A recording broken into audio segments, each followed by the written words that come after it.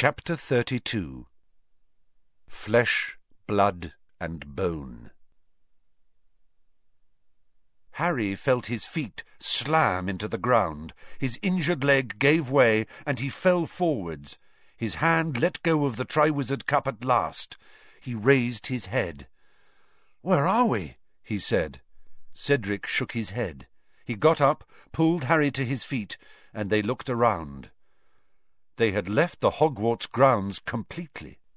They had obviously travelled miles, perhaps hundreds of miles, for even the mountains surrounding the castle were gone. They were standing instead in a dark and overgrown graveyard. The black outline of a small church was visible beyond a large yew tree to their right.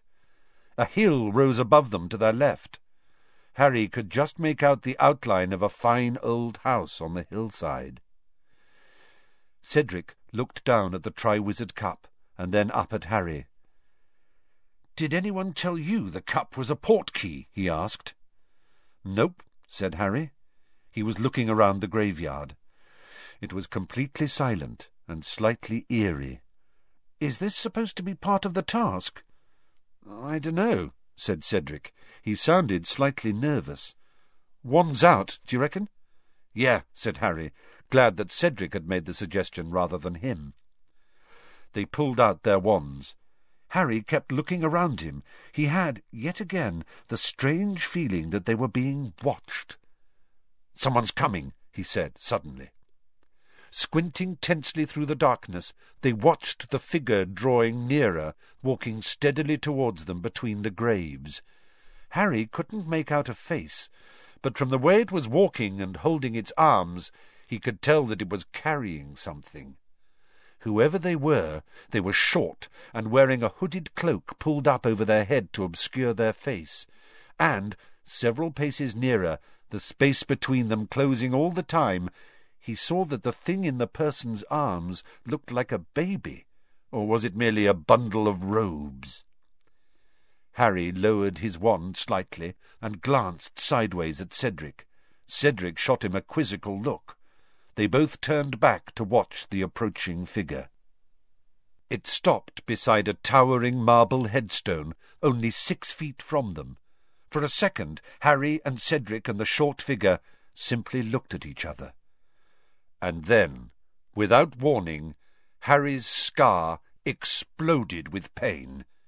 It was agony such as he had never felt in all his life. His wand slipped from his fingers as he put his hands over his face. His knees buckled. He was on the ground, and he could see nothing at all. His head was about to split open. From far away, above his head, he heard a high, cold voice say, "Kill the spare?" A swishing noise, and a second voice, which screeched the words to the night, "Avada Kedavra!" A blast of green light blazed through Harry's eyelids, and he heard something heavy fall to the ground beside him. The pain in his scar reached such a pitch that he retched, and then it diminished. Terrified of what he was about to see, he opened his stinging eyes. Cedric was lying spread-eagled on the ground beside him. He was dead. For a second that contained an eternity, Harry stared into Cedric's face, at his open grey eyes, blank and expressionless as the windows of a deserted house, at his half-open mouth, which looked slightly surprised. And then, before Harry's mind had accepted what he was seeing, before he could feel anything but numb disbelief, he felt himself being pulled to his feet. The short man in the cloak had put down his bundle, lit his wand, and was dragging Harry towards the marble headstone. Harry saw the name upon it, flickering in the wand-light, before he was forced around and slammed against it. Tom Riddle. The cloaked man was now conjuring tight cords around Harry, tying him from neck to ankles to the headstone. Harry could hear shallow, fast breathing from the depths of the hood. He struggled, and the man hit him with a hand that had a finger missing. and Harry realized who was under the hood. It was Wormtail. "You!" he gasped. But Wormtail, who had finished conjuring the ropes, did not reply. He was busy checking the tightness of the cords, his fingers trembling uncontrollably, fumbling over the knots. Once sure that Harry was bound so tightly to the headstone that he couldn't move an inch, Wormtail drew a length of some black material from the inside of his cloak and stuffed it roughly into Harry's mouth. Then, without a word, he turned from Harry and hurried away. Harry couldn't make a sound, nor could he see where Wormtail had gone. He couldn't turn his head to see beyond the headstone. He could see only what was right in front of him. Cedric's body was lying some 20 feet away. Some way beyond him, glinting in the starlight, lay the Triwizard Cup. Harry's wand was on the ground at his feet. The bundle of robes that Harry had thought was a baby was close by, at the foot of the grave. It seemed to be stirring fretfully.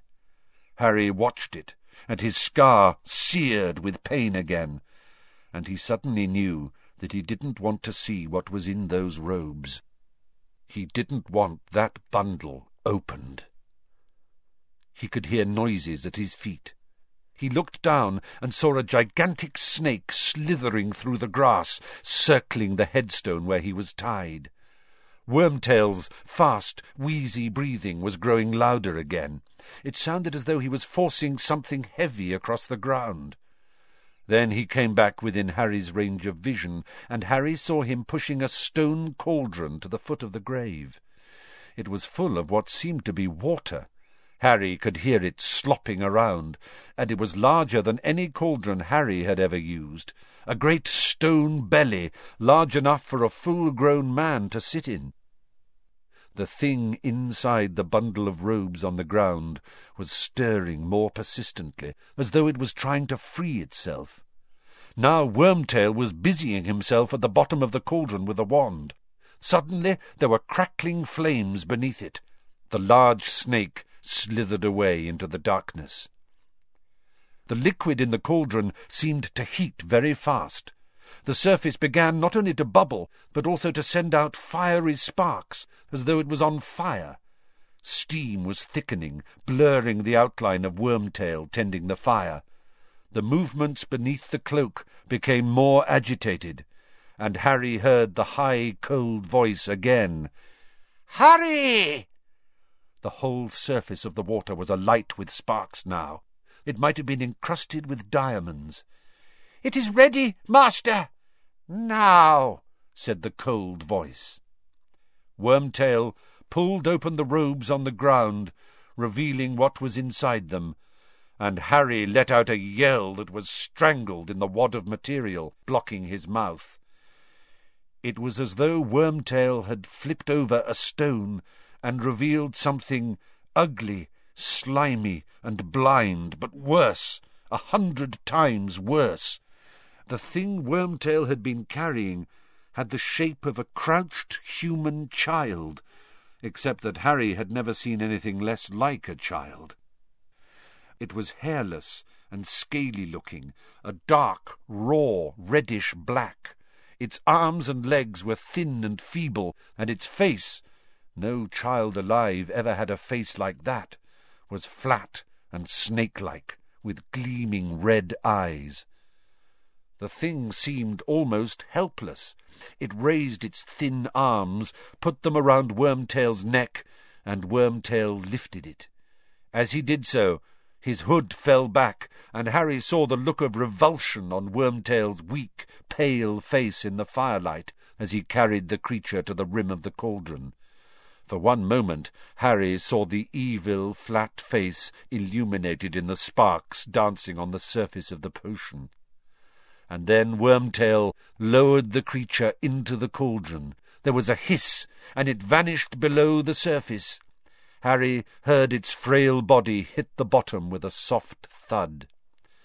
"Let it drown," Harry thought, his scar burning almost past endurance. "Please, let it drown." Wormtail was speaking. His voice shook. He seemed frightened beyond his wits. He raised his wand, closed his eyes, and spoke to the knight. "Bone of the father, unknowingly given, you will renew your son." The surface of the grave at Harry's feet cracked. Horrified, Harry watched as a fine trickle of dust rose into the air at Wormtail's command and fell softly into the cauldron. The diamond surface of the water broke and hissed. It sent sparks in all directions and turned a vivid, poisonous-looking blue. And now Wormtail was whimpering. He pulled a long, thin, shining silver dagger from inside his robes. His voice broke into petrified sobs. "Flesh of the servant willingly given, you will revive your master." He stretched his right hand out in front of him, the hand with the missing finger. He gripped the dagger very tightly in his left hand and swung it upwards. Harry realized what Wormtail was about to do a second before it happened. He closed his eyes as tightly as he could, but he could not block the scream that pierced the night, that went through Harry as though he had been stabbed with the dagger too. He heard something fall to the ground, heard Wormtail's anguished panting, then a sickening splash as something was dropped into the cauldron. Harry couldn't bear to look, but the potion had turned a burning red. The light of it shone through Harry's closed eyelids. Wormtail was gasping and moaning with agony. Not until Harry felt Wormtail's anguished breath on his face did he realize that Wormtail was right in front of him. "Blood of the enemy, forcibly taken, you will resurrect your foe." Harry could do nothing to prevent it. He was tied too tightly. Squinting down, struggling hopelessly at the ropes binding him, he saw the shining silver dagger shaking in Wormtail's remaining hand. He felt its point penetrate the crook of his right arm, and blood seeping down the sleeve of his torn robes. Wormtail, still panting with pain, fumbled in his pocket for a glass phial and held it to Harry's cut, so that a dribble of blood fell into it. He staggered back to the cauldron with Harry's blood. He poured it inside. The liquid within turned, instantly, a blinding white. Wormtail, his job done, dropped to his knees beside the cauldron, then slumped sideways and lay on the ground, cradling the bleeding stump of his arm, gasping and sobbing. The cauldron was simmering, sending its diamond sparks in all directions, so blindingly bright that it turned all else to velvety blackness. Nothing happened. Let it have drowned, Harry thought. Let it have gone wrong. And then, suddenly, the sparks emanating from the cauldron were extinguished. A surge of white steam billowed thickly from the cauldron instead, obliterating everything in front of Harry, so that he couldn't see Wormtail or Cedric or anything but vapour hanging in the air. "It's gone wrong," he thought. "It's drowned. Please, please, let it be dead."